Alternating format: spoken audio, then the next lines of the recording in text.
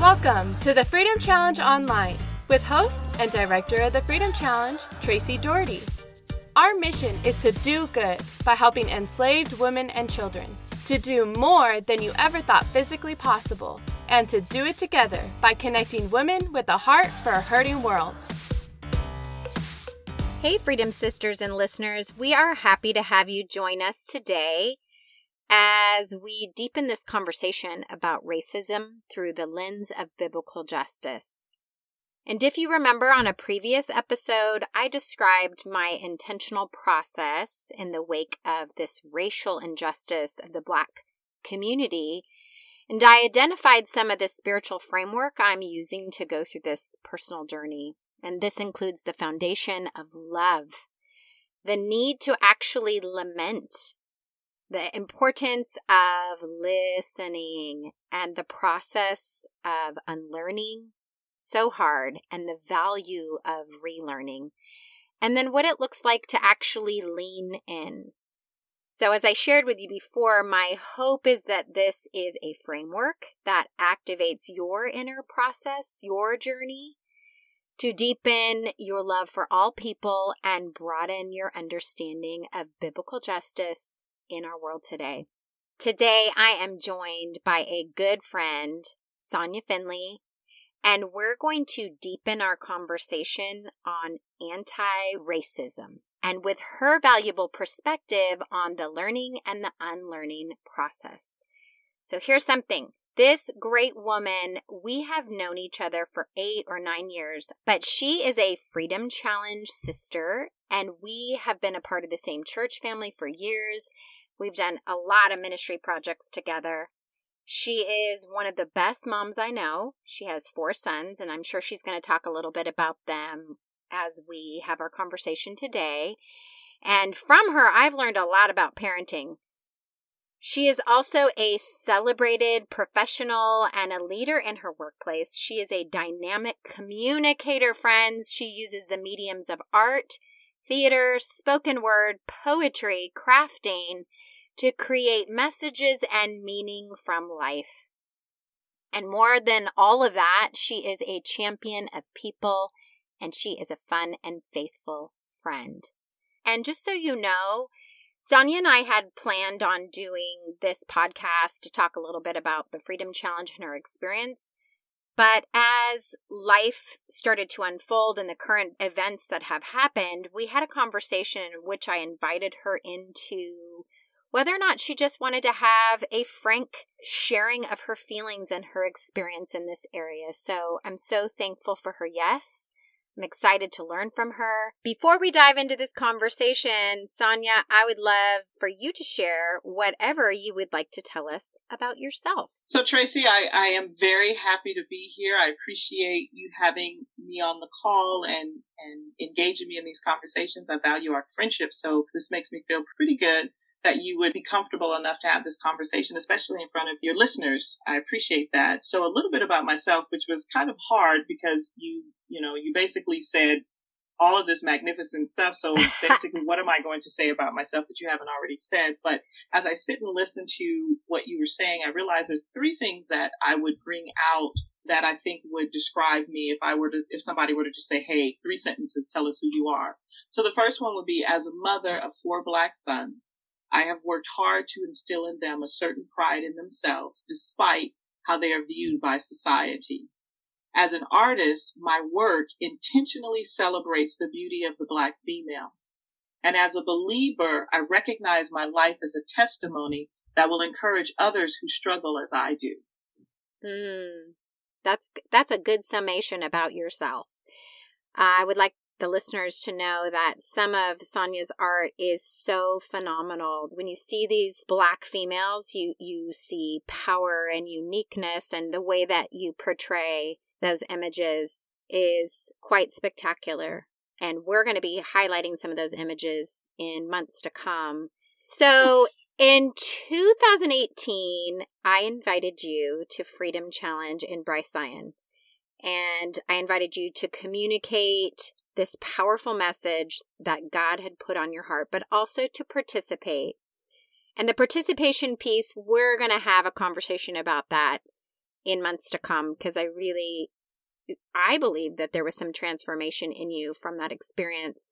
But what I'd like to highlight on today is this project that you shared with the women. It was very experiential, and it was on the identity of women, and you called it Beauty for Ashes. So can you tell us a little bit about the meaning and the message in that ministry project? So I believe about 2 years prior to you inviting me to do the Bright Zion Project, my mother asked me to speak at her women's conference, and the theme that she gave me was Beauty for Ashes.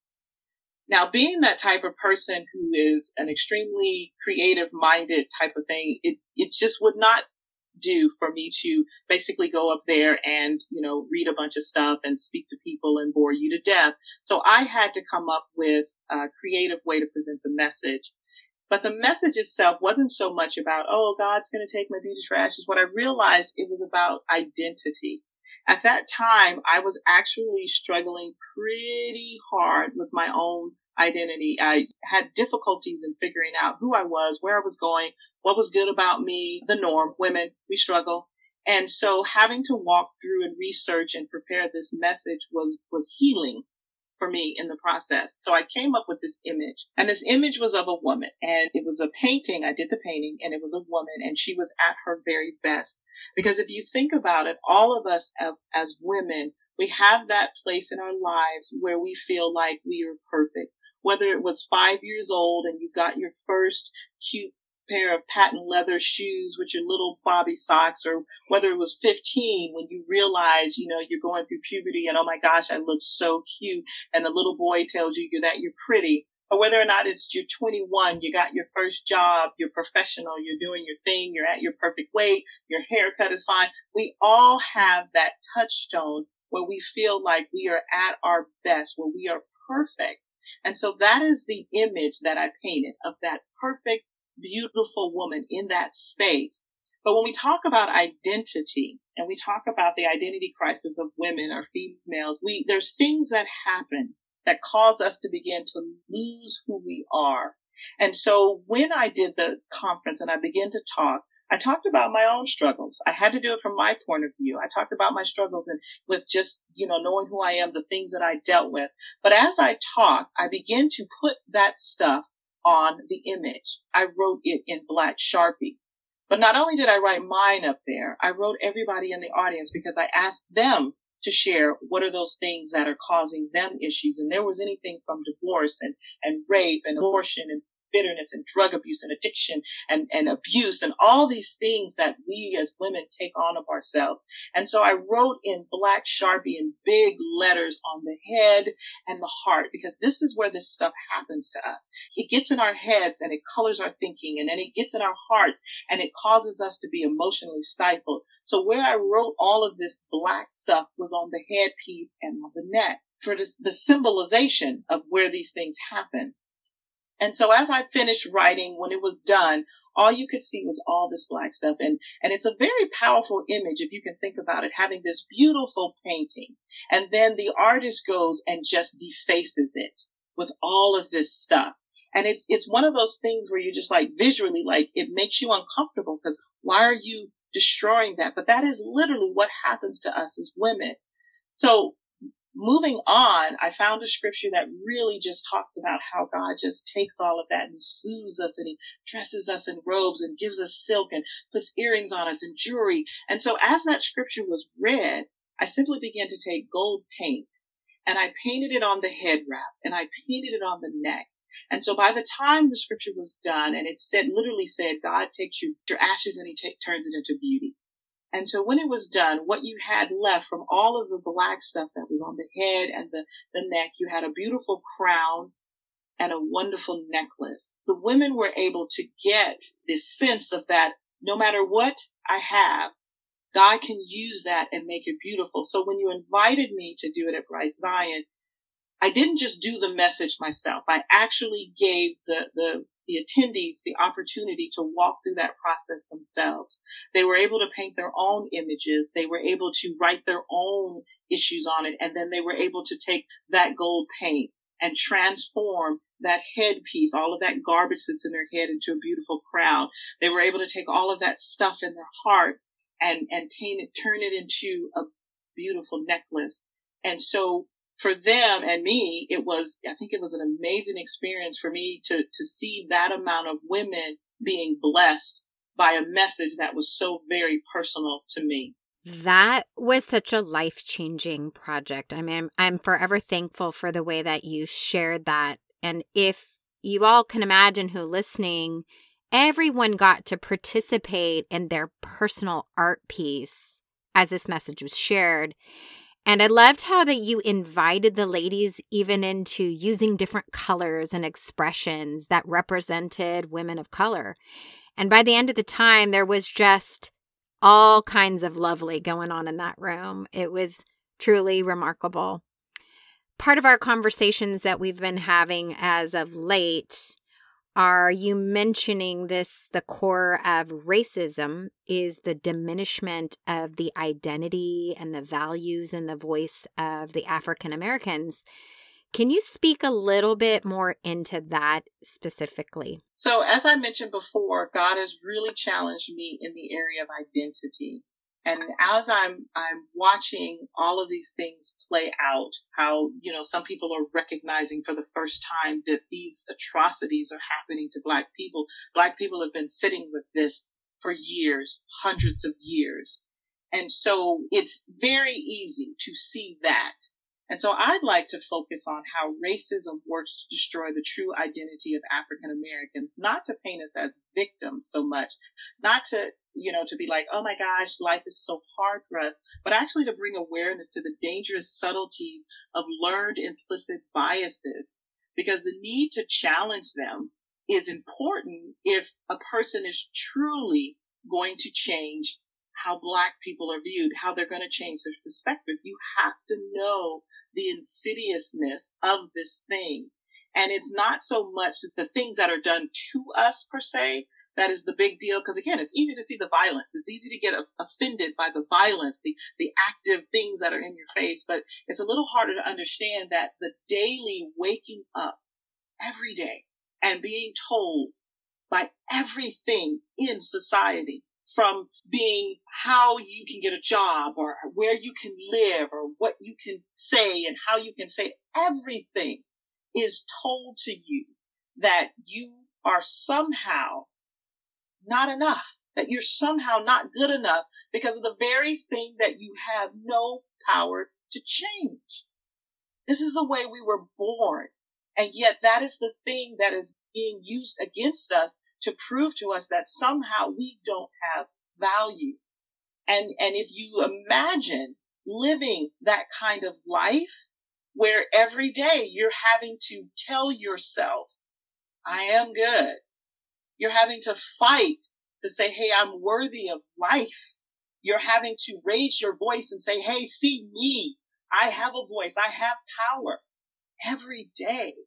And it is a challenge for Black people, African Americans, people of color, to simply find peace in who they are. These words are hard to hear as your friend, but as we've been talking about what it means to learn and unlearn, we need to hear these words and sit with them and challenge ourselves to do a lot more listening than talking and defending. And again, it sounds like the enemy is after the dignity and the significance of the Black voice, who's made in the image of God. He's always after the image. And so I think it would be important for us as we continue just learning, like I said, learning and unlearning. And I want to open up the conversation for you to teach us about what are these terms. We hear systemic and systematic racism.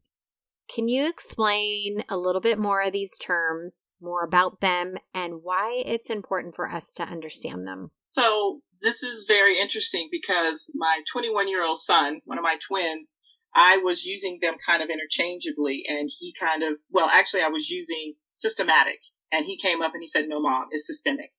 And then as I, talked to other people, I found out it's both. It is both systematic and it is both systemic. And so systematic racism refers to the biased, discriminatory, methodical systems that are fixed in place and used to keep African Americans and other people of color operating at a distinct disadvantage in life. So when we talk about systematic racism, we're talking about those policies, those procedures, those things, Black people can't live here, or we're going to do this and keep them out, and all these things that are put in place from the time that we were slaves up until the time of Jim Crow, up until, literally today. There are things, systems in place that are there simply to keep us operating at a disadvantage. Systemic racism refers to how the problem extends further than just police brutality and unequal justice. And this is where I think it starts to play into the idea of diminishing the identity of African Americans. Systemic racism is an issue that affects the whole ball of wax, like daily, everything that is out there. And so in the discussion of racism, like I said, the primary focus is on the violence that is enacted upon people of color. But, it's easy. It's very easy to sit in that space. It's very easy for our white counterparts to be like, oh my gosh, Black Lives Matter, because they're being beat down, they're being killed by the police. And it's easy to verbalize that. It's easy to find that space of outrage. And so while there's a great call for police reform and there's a great, feeling of, oh my gosh, this is horrible, it just really doesn't address the issue in its totality. It doesn't speak to, like I mentioned before, the daily struggle that Black people deal with every day, every single day of their life. We're literally indoctrinated into it when we're born. And so just to focus on police brutality and the inequality in the justice system, that's not enough. There's a distinct blind spot when it comes to the devastating effects of systemic and systematic racism in this culture. It's easy to see the violence and stand against it. It's more difficult to spot the historical normalized, and I say that with emphasis, the normalized routine daily assault on the identity of African Americans. This ideology that is there, that somehow Black people, people of color, are less than, or, not as smart, not as talented, not this, not that, all these different things, that we're violent, we want to be on welfare, we don't want to do right, we're lazy. All of these things is so weaved into our culture, and it's so insidious, it's so subtle. Especially right now, because people think we've made it after Martin Luther King and all of that happened and the civil rights movement. They think for some reason, they believe that we have arrived and that everything is okay. And because this stuff is so weaved into this culture, into this country, it is extremely difficult for me or anybody else as a Black person to prove to our white counterparts that this is actually happening. But we feel it every day. And it affects every single part of our lives. That's a lot of information, a lot of good, heavy information to take in. And I'm so grateful for your honesty and your candor about how this truly affects your life. And I would really love for you to share just on a personal level what it's been like for you to be the mom of 4 amazing Black sons. So I have 4 sons, 3 dark ones and one's a little medium brown. There's no denying that they are Black. They are beautiful. They're very handsome. And, obviously I love my son. And what I find very amazing is that God allowed me to raise my sons by myself. And so as a mother who is raising basically 4, men or individuals that at any moment can be seen as a threat simply for standing at the bus stop wearing a hoodie. It is devastating. It is a beautiful thing to have the children, to have the sons, but it is a sobering thing when you realize their place in society. So even though I celebrate the fact that I have these beautiful Black men that I've born and raised, it is heartbreaking sometimes to look out and know that at any moment they could be taken from me because somebody was uncomfortable with who they were. And I'm reminded, and he didn't tell me this until years later. Literally, he was an adult and he didn't tell me his experience. But my second oldest son, he decided to go to a high school that he couldn't walk to, but it was no problem because there's a bus stop right in front of our apartment complex. And if you know my second oldest son, he's like the gentle giant. He's never going to raise his voice at you. He's never going to do anything to hurt you. He maintains a certain level of self-discipline, and, he has a big heart. He's just a big teddy bear. So the idea that he would do anything to warrant being accosted by the police is outrageous to me, because he doesn't even do anything to make me upset, and I'm his mother. So he tells me the story of how he's sitting on the bus stop one morning, and it's dark, it's early morning, it's cold. So he's sitting there, and I imagine he had on his hoodie, and the police roll up, and they begin to question him about a burglary that took place. And he's sitting there no more than 14, 15, 16 years old, being questioned by the cops.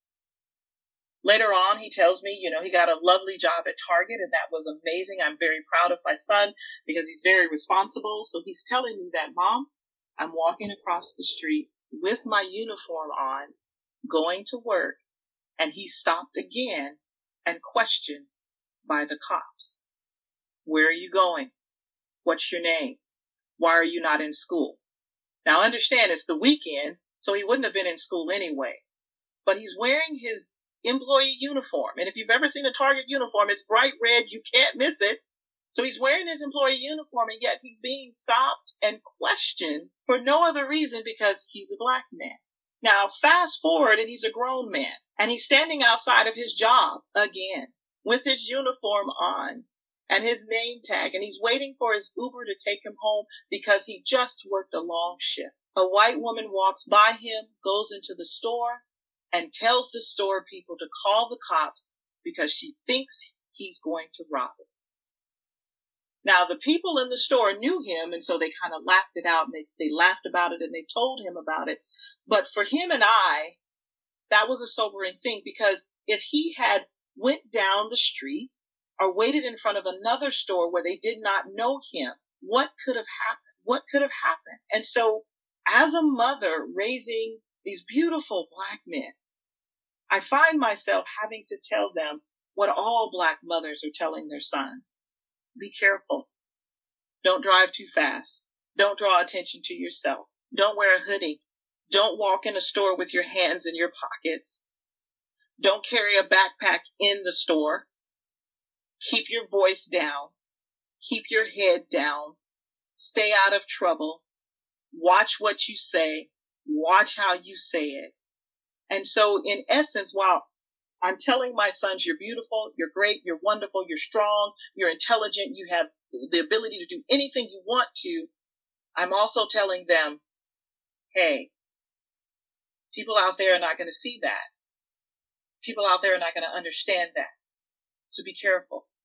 Be careful of how you show who you are.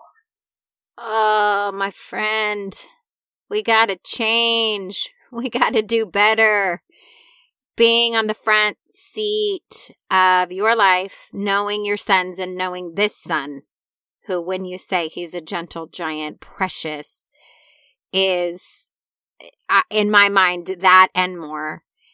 And seeing how you have faithfully loved your son so well. I mean, if I enjoy watching how fiercely your boys love you and take care of their mom and know the things about you that make you come alive and serve you. And I honor you for the way that you have done that, and sometimes alone without maybe the felt presence of community and people with you. And it breaks my heart, and it's got to change. We need to do better. Christ followers need to do better. And that leads me into a discussion that you and I had just a few weeks ago on the day after Juneteenth. We went to a community prayer gathering, which was very special just to be with you after all these lockdowns in our home. It was fun to be together and to talk about what's happening in the world. But, we talked about what it has been like for you as well to be in a predominantly white church family. And I would love to, again, invite you into sharing with us what that has been like for you in the both shaping you and also challenging you in that setting. So I began attending the church that you're speaking of probably about 10 years ago, but it was recommended to me by my apartment manager. My church that I had been attending was disbanded for a period of time, and so I was without a church home, and she suggested, and interestingly enough, she was white, and it never, I have to be honest, it never dawned on me, it never occurred to me when I went to the church that, oh my gosh, I'm going to a predominantly white church. It was just, I need to go to church because that's my stability. And so we went to the church, and yes, it was a predominantly white church. And it, but the people, rallied and loved and those kind of things. And the biblical principles were the same. The culture was definitely different. Let's be real.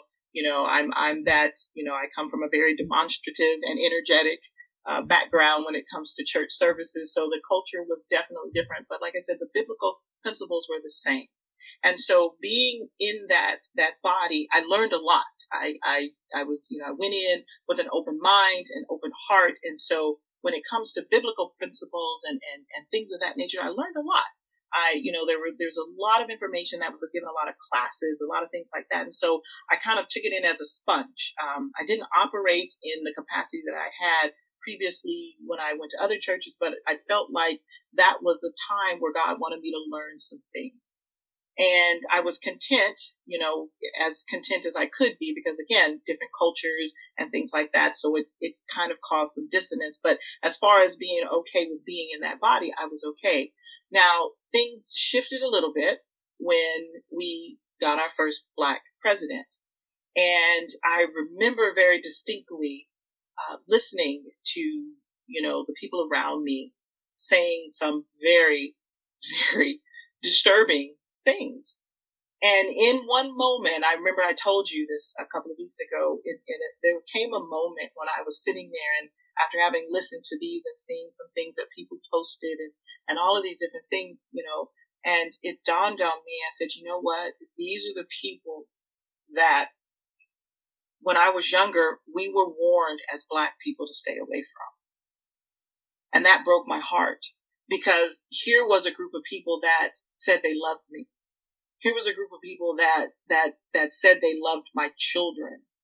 And now I'm hearing them say things that break my heart, that make me feel like somehow they don't see me. They don't understand me. That even while they have invited me into their lives, they have not taken the time to be a part of mine.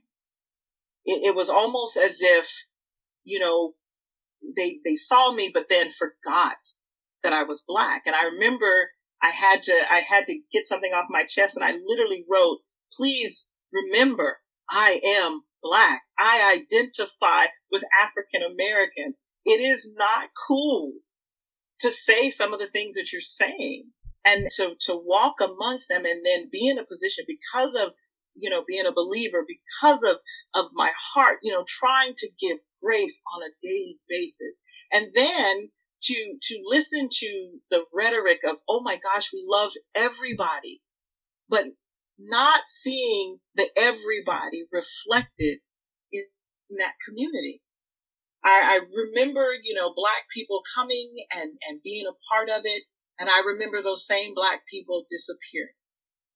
And I would sit there and wonder why.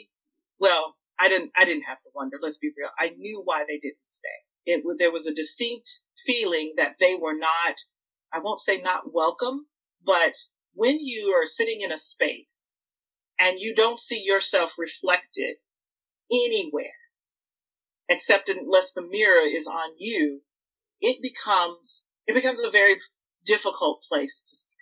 It really does. And you and I had the conversation that there was nothing being done to intentionally diversify the body.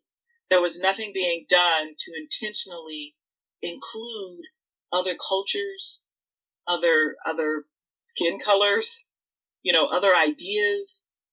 It was very much always the same. And so I'm still at the church, and it's, especially now, it is still a difficult place to be. But again, as God deals with me in how to deal with this, it is still a place of learning, not just for myself, but it does give me the opportunity to have those conversations. Because when I went back, because again, we were all, sheltered in place in quarantine, and the churches have recently opened. When I went back and they saw my face, I began to have those difficult conversations.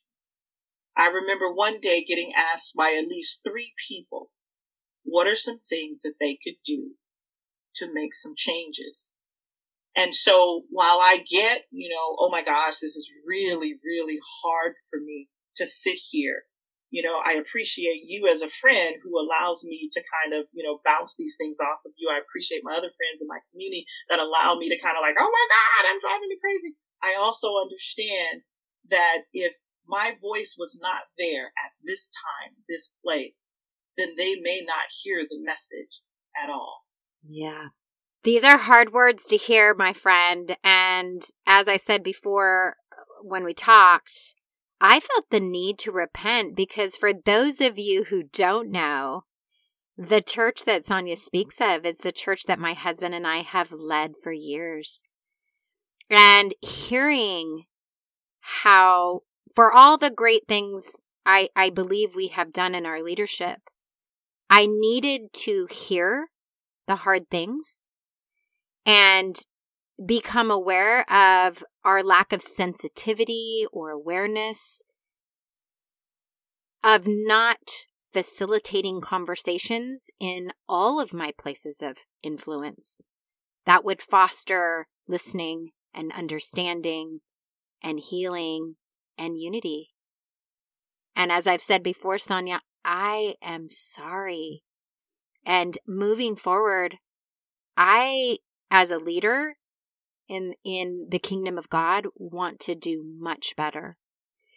And I believe it's a time that many of our hearts are, again, unlearning and learning a new path forward. How do we create the kingdom of God on earth that looks like how Jesus dreams of it, which is so diverse and so beautiful and filled with every tribe and tongue and language, and is incredibly inclusive of our Black brothers and sisters.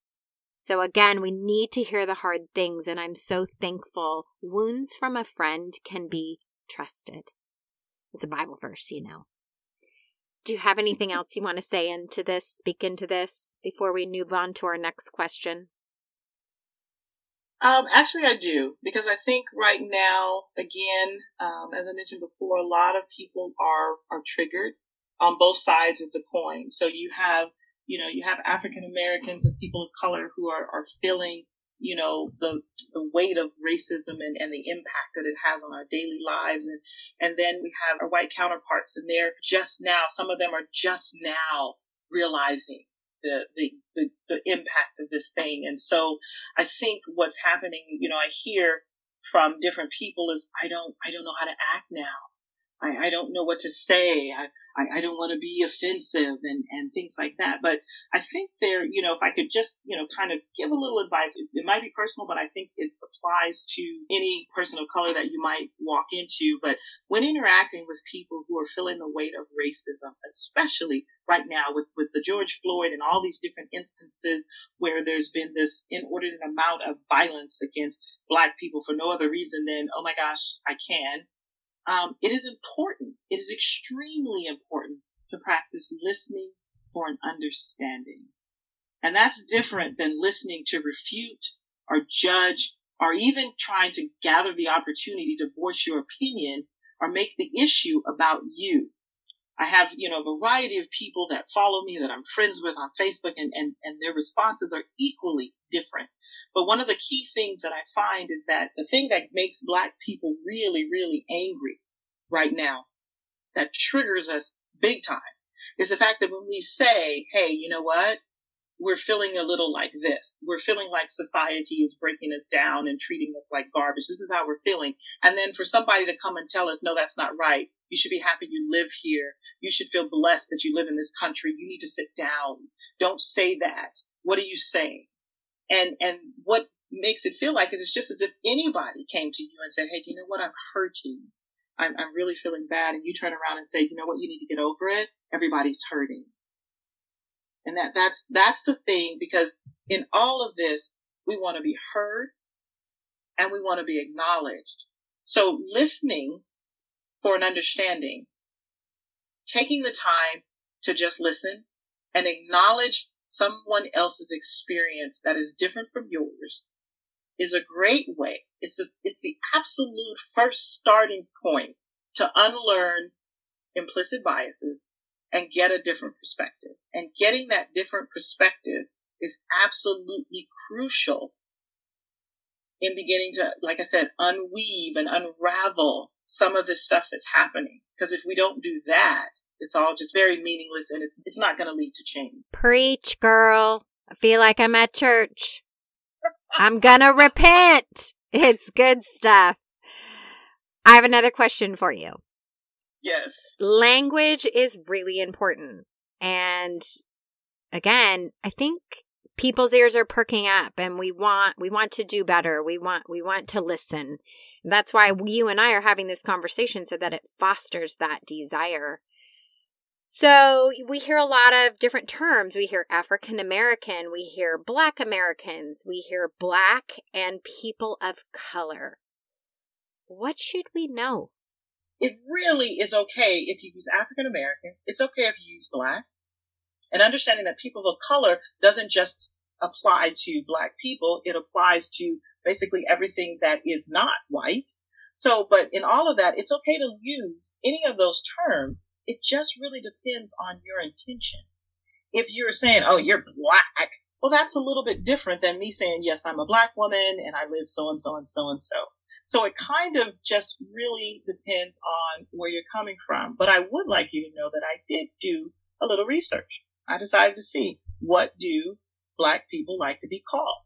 Now, the interesting thing of it is that I did not get very many responses from actual Black people. What I did get was white people telling me how they felt about these terms.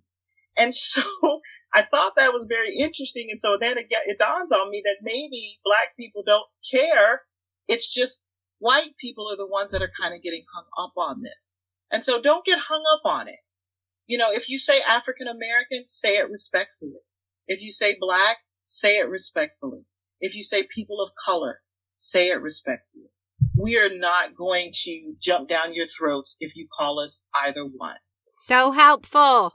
Okay, here's how we're going to wrap this up, my friend. This is between you and me. Man, I'm throwing myself under the bus pretty good today. I like it. But I love you. I know, and I love you. Before we conclude, I want you to fill in the blanks. It is helpful when, and you're going to tell me when what? It is not helpful when. So it is helpful when you consider how I will be received or treated when choosing places for us to go. One time you and I went to, I think this was my date that I picked, and we went to Rogers Farms in Orange County. Hello. But it was fun.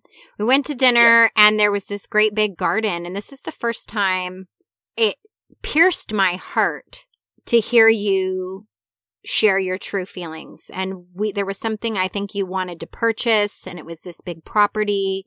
And you looked at me and you said, hey, would you carry this for me? I don't think I should carry it across this property. And I didn't understand, but you shared with me that this could be dangerous for me. And it was the first time that I really, that hit me. And I'm sad to say that, but when you tell me, consider where we go, I think that I get it.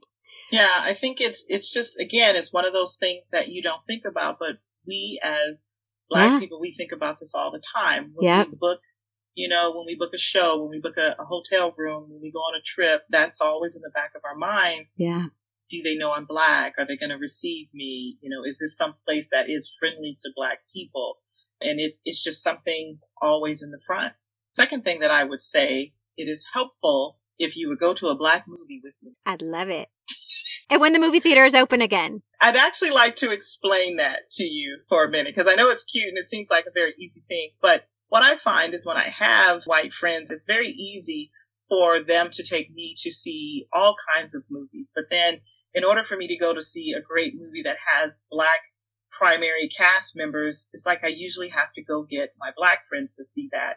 And if I mention these things to, just in passing, the movies, the actors and things like that, you kind of get this deer in the headlight look with my white friends because they have no idea. And somehow for them, while it's okay for me to go to the movies that have all the white people in it, somehow for them, it feels a little awkward to go to a movie with Black people. And so that's that thing. It's like, you can't really know me unless you actually experience life with me, if that makes sense. Yeah. It is not helpful when. So it is not helpful when you touch my hair. Oh, I love your hair. How does that make you feel? So it seems like it's something very small. It really does. And oftentimes when a Black person tells a white person not to touch their hair, they get very offended because, oh my gosh, I was just, giving you a compliment. But you have to remember that we are human and this is our personal space. And historically, you have to really take it all the way back. Historically, Black people were the entertainment or the objects for white people. And if you remember back Jim Crow and sharecropper days and all of that, you would have a white person. It was nothing for a white person to come up to some Black children and touch their hair and pat them on the head and talk about how clean they were and how beautiful they were. Oh my gosh, you have such really like they were animals. Like somehow they were, they were not human. And so it's kind of that throwback to that. So the idea that you feel like it's okay and you have the right to come and touch my hair because you're curious or it feels good, or it's really demeaning. Wow. And you put Black people in a position like, again, I love you. You're my friend. Yeah. And I don't want to hurt your feelings. So then I either stuff it and deal with you touching my hair, or I say something and things get kind of awkward because you don't understand. Yeah. Wow. That's good. The deeper meaning in things, right? Sometimes we just make assumptions. All right. You had one more thing. It is not helpful when you assume that I think the same way as you do. So we talked earlier about how it feels for me to be in a predominantly white church. And so I think, and I'm just going to use as an example, most of the people in that church are Republicans. And in that thought process, the assumption would be that all Christians, all believers are somehow Republican. And so things are said, sometimes they're not very nice, but things are said with the assumption that I automatically think that way. And again, it puts me in the position of having to either just kind of stuff it to not make you feel awkward, or, say some things and cause strife and disconnect. So it's to me, it makes more sense to just not assume that I believe that what you believe, but ask me. You know what I mean? Just ask me. And, don't just start rattling things off and saying things. Just ask the question. Because sometimes if you just stop and ask the question, you won't say anything that will offend me or hurt my feelings. We make a lot of assumption, we humans. It's good advice. Thank you. It was difficult to have this conversation, but it was needed. I pray that it creates a good thing in those that hear this. I'm grateful for your investment to help me personally unlearn and learn in this process. I'm thankful for your friendship through the years and how much you've truly impacted my life. And we have a lot to think about, Freedom Sisters, all of us, to process. But above all, I want to ask us to continue on in our own journeys to allow Jesus to shape and expand our perspective on biblical justice. Until next time, let's continue to do good, to do more, and to do it together. God bless.